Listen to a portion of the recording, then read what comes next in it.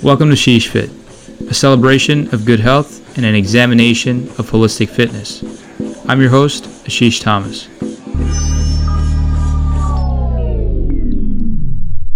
No matter how hard we try, we will never be big enough. We won't ever be built the way we want to be built. Our bodies just don't allow for it. At some point, we just plateau and are unable to increase strength and hypertrophy at the necessary pace. It's inherently human. It makes sense why we don't just grow. Our ancestors didn't have an abundance of food and weren't fed by the standardized American diet.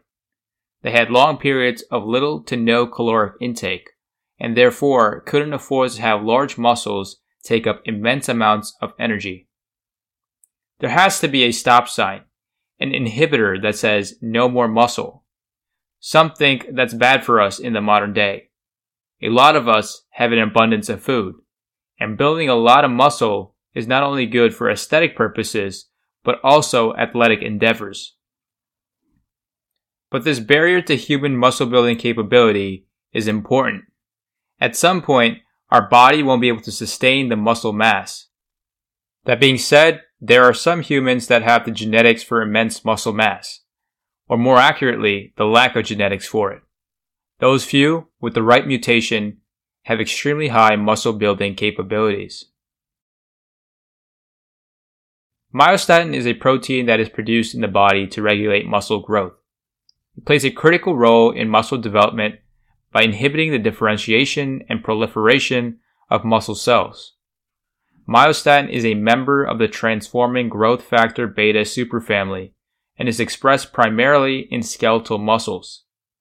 It binds to a receptor, activating a signaling pathway to inhibit muscle growth. Due to this, mutations in the myostatin gene leads to disrupted regulation and can result in increased mass and strength. In animals, genetic modifications that disrupt the function of the gene have led to both an increase in mass and an improvement in athletic performance. In humans, mutations in the myostatin gene have yielded similar results. This can potentially have significant impacts on medicine for the general population, as well as performance enhancement for athletes. Myostatin blockers or inhibitors which block myostatin function have been in development as potential treatments for muscle wasting disorders such as muscular dystrophy and cachexia. They may also be used to improve muscle growth and strength in elderly individuals and those with chronic illnesses. Added to that, there have been growing evidence to indicate that myostatin, beyond regulating skeletal muscle growth, may have a role in physiologic and pathologic processes such as obesity, insulin resistance, and cardiovascular and chronic kidney disease. The effects of myostatin inhibition was first discovered by Si-Jin Lee in Johns Hopkins University. He and his team found that mice without the gene GDF8 had extreme amounts of muscle mass.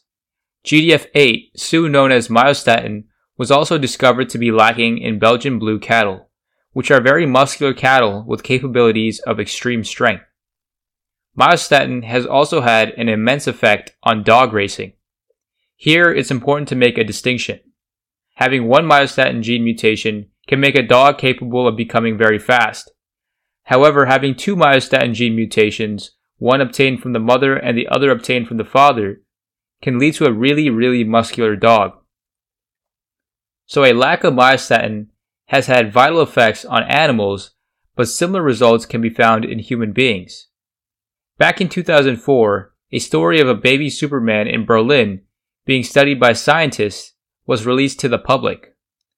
The media spoke of a child that came out of the womb with low body fat and defined calf and bicep muscles, and of course, a mutation in the myostatin gene.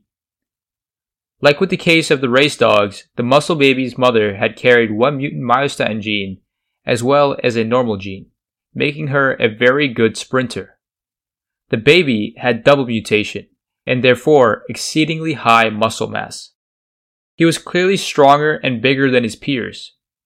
Because of this genetic anomaly, scientists feared that the child's heart would grow out of control, but no problem seemed to appear. With all that said, this served as proof that a myostatin mutation can cause similar results in humans as it did in mice and Belgian blue cattle. Se-Jin Lee, the researcher who I had mentioned discovered the effects of the myostatin mutation, also believed that myostatin blockers could potentially thwart the development of diabetes through fat suppression.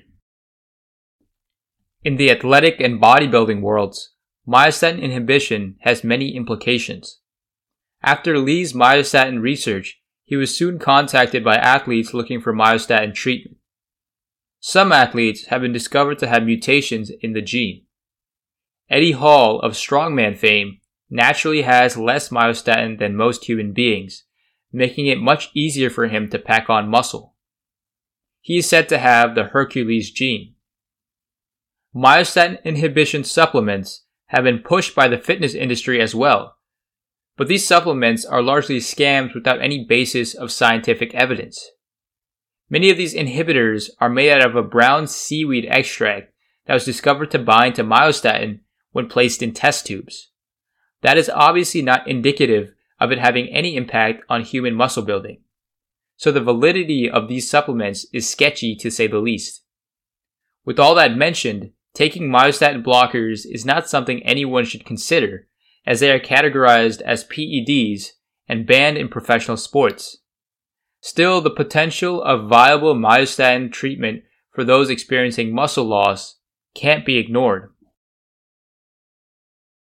There are currently several myostatin inhibitors in development, including monoclonal antibodies and small molecule inhibitors. These drugs have shown promising results in animal studies and some early-stage human trials, indicating they may be effective treatments for muscle wasting disorders such as muscular dystrophy and cachexia. These disorders should definitely be targeted and treated. Cachexia is a condition that is characterized by loss of muscle mass and strength, and is often seen in individuals with communicable diseases such as cancer, HIV, and heart failure. Cachexia can have a significant impact on an individual's quality of life and can contribute to increased morbidity and mortality. The aging population experiencing sarcopenia can also benefit from increased muscle mass. Lean muscle is correlated with a lower risk of falling in elderly individuals.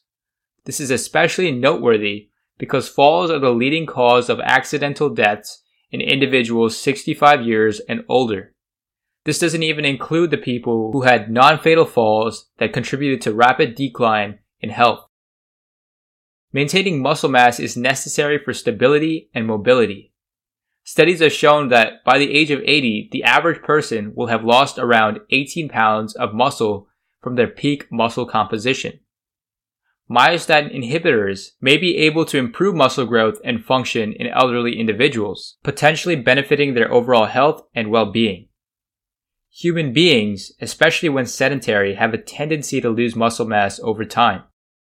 Although there's a very sharp decline at a very old age, the process of muscular atrophy begins much earlier. Our muscles and bones, after reaching their peak mass, soon go into a slow but notable decline. The only way to fend off this decline is through exercise and keeping our muscles strong. Using resistance and aerobic exercise is said to cause a reduction in myostatin and an increase in follistatin, a protein that promotes muscle growth. This can help prevent muscle weakness and atrophy.